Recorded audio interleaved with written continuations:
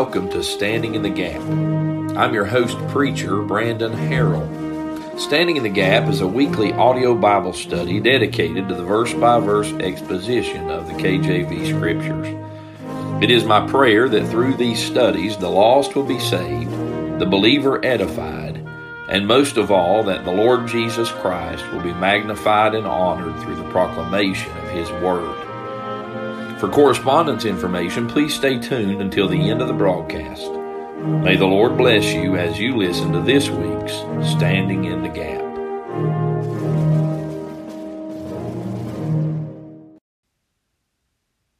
All right, this is Preacher Brandon. We're studying Matthew's Gospel here in chapter 1, verses 18 to 25. We're looking at the birth of Jesus Christ. It says, "Now the birth of Jesus Christ was on this wise." As we've been examining this passage, we saw first of all Joseph's discovery in verse 18, when as his mother Mary was espoused to Joseph before they came together, she was found with child of the Holy Ghost. We find that Joseph realized after Mary's return from the home of Elizabeth that she was now carrying a child, and he was shocked to find it out. He knew that he had had no part of it, assumed there must have been some adulterous activity, and her explanation was the only thing more shocking than that. She was found with child of the Holy Ghost. And so in her explanation, Joseph, of course, found that just too difficult to believe. And in verse 19, we saw his decision. He was minded to put her away privily, and this was because he was a just man. He was a man that understood mercy. Having been justified by God, he understood forgiveness. Wanted to extend it, but he could not marry her, seeing as he was under the impression that she had been unfaithful. And so he made up his mind that he would put her away privily, that he would spare her the indignity of what would follow in a public way. And so he made his decision. That's the terminology that's used. But then in verses number 20 to 23, we've been looking and examining Joseph's dream. We saw, first of all, the intervention of this dream. It said, "But while he thought on these things, behold, the angel of the Lord appeared unto him in a dream, saying," and so he was thinking about these things. No doubt they were heavy upon his mind. He laid down and fell asleep. And while he slept, a dream began to occur in his life, and an angel appeared unto him. And so there was an intervention here. He's decided, I'm going to put her away privily. And now this angel of the Lord appeared unto him in a dream, saying. And we find next the injunction in this dream. The angel appeared, saying, "Joseph, thou son of David, fear not to take unto thee Mary thy wife, for that which is conceived in her is of the Holy Ghost." He received some encouragement here, some comfort. Thou son of David, he's reminded of his lineage and heritage. Fear not, he said. So he receives a word of comfort in this injunction from the angel. Then last time we began to consider the instruction in this dream. I said to you that there are two areas in which the angel instructed Joseph. First, and we looked at this last time, he was instructed concerning his nuptials. The scripture says, "Fear not to take unto thee Mary thy wife, for that which is conceived in her is of the Holy Ghost." And so he is told to marry her. He is told to take unto him Mary, his wife.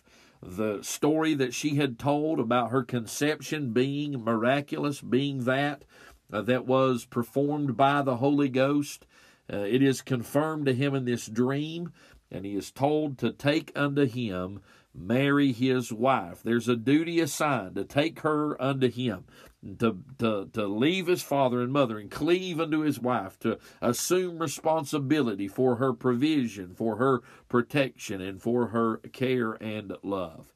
And she is to be his wife. So he is to receive his spouse, but then he is to raise her son. She shall bring forth a son. And he's told that when he accepts this duty, when he accepts this responsibility and submits to the will of God in this and takes Mary unto himself, that he is to raise her son as if it was his own. And so we saw this instruction concerning nuptials. But secondly, as we think about the instruction in this dream that Joseph had, I want to point out to you that he was instructed not only concerning nuptials, but concerning a name. The scripture says in verse 21, "And she shall bring forth a son, and thou shalt call his name Jesus, for he shall save his people from their sins." Now, he is instructed concerning a name. First of all, I would mention the privilege that is extended. Thou shalt call his name. He is given this great opportunity to be the first to proclaim that this is the one who would deliver God's people.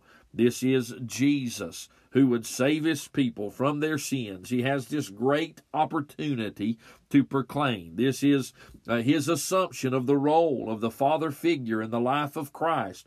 This was a duty that was given to the father. It was the final say of the dad of a child who would name this child. And of course, here Joseph, though he was not his biological father, he is given this privilege by God of naming, of announcing the name of this child. And it was done on the 8th day when the Lord Jesus was circumcised, according to the word of the angel we find in Luke chapter number 2. And so the privilege extended.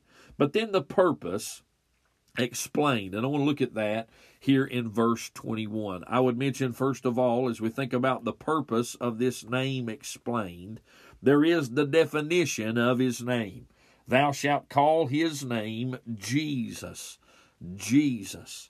What a name is this? It is a transliteration of the Hebrew Joshua, which means Jehovah is salvation. Even in his very name, that name given to him humanly, that human name, that earthly name given to Christ, given to Jesus, is that says he is the one who saves, Jehovah who saves. And this speaks of his duty, his goal, his purpose of coming into this world. The definition of his name, Jesus. The Jehovah who saves. Jehovah is salvation. But as we think about this salvation, we see not only the definition, but the deliverance through his name. What is this salvation all about? I would mention, first of all, that there is a promise, a promised accomplishment. He shall save. Now, the word "for" here, thou shalt call his name Jesus, for he shall save his people from their sins. He's telling us why his name would be Jesus. Why is he called Jehovah is salvation? For he shall save his people from their sins. There is a promised accomplishment in this phrase, in this statement. There is an exclusive person who would accomplish this. He shall save his people from their sins. It does not say he along with you and his mother. This would have been a good time if the Catholics were on to something for God to remind us and tell us that this salvation that would occur would have involved in it not only Jesus, but also Joseph and especially Mary. But that's not what the Scripture says. He shall save his people from their sins. That is why he will be called Jesus. He will do this. I was reminded of Acts 4 and verse 12, where we read, "Neither is there salvation in any other, for there is none other name under heaven given among men whereby we must be saved." Paul said it like this to Timothy, "There is one mediator between God and man, the man Christ Jesus." I like the words of a man by the name of Bernard. He said of this name that it is, quote, "honey in the mouth, harmony in the ear, and melody in the heart," end quote. What a great name is this. What a great purpose is to be accomplished by this individual. Jesus alone is the one who would save. He shall save his people from their sins. He will not need the aid of these people. He will not need the aid of anyone else. He himself, by himself, will save his people. Then there is an explicit promise. He shall save his people. Not he's going to attempt it, not he might save them, not he's going to give it his all and hope for the best, but he shall save his people from their sins. There was no equivocation whatsoever in the statement made to Joseph by the angel of the Lord. The salvation that Christ would come to accomplish, he would fully and finally accomplish at Calvary. That's why he could say, as he hung there between heaven and earth, Father, forgive them, for they know not what they do, and then follow that up, it is finished. It is an explicit promise right here, given in this name, in its definition. He shall save his people from their sins. But then there is an expressed purpose. Not only is there an exclusive person and an explicit promise, but there is an expressed purpose. He shall save his people from their sins. The word save is from sozo. It means to rescue, to preserve safe and unharmed.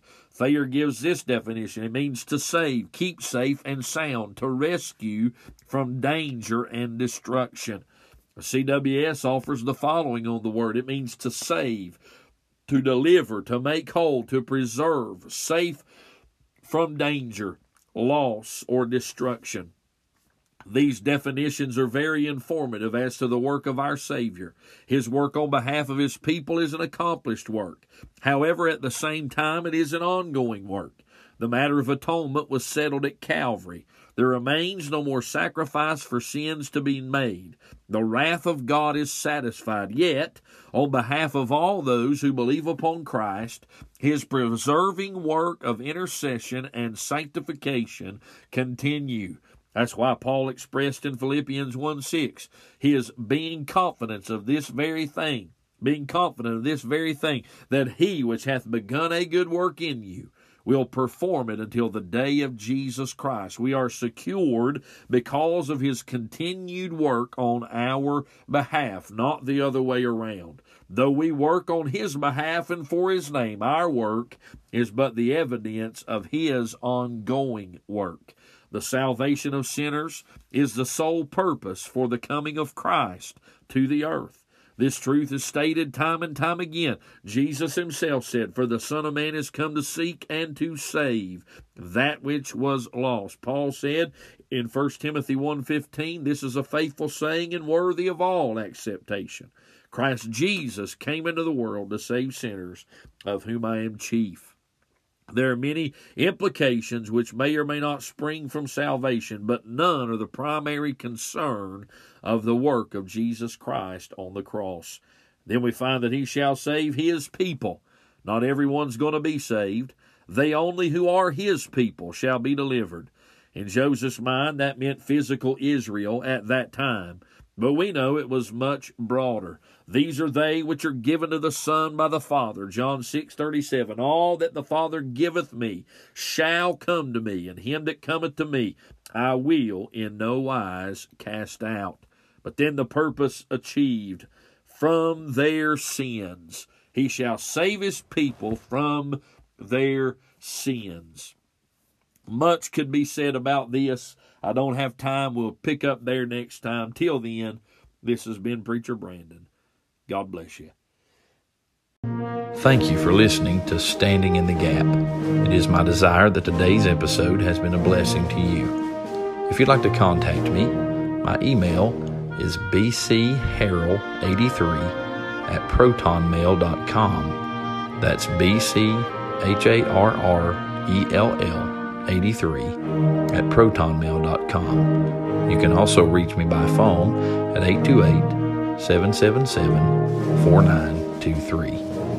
Tune in next time for Standing in the Gap.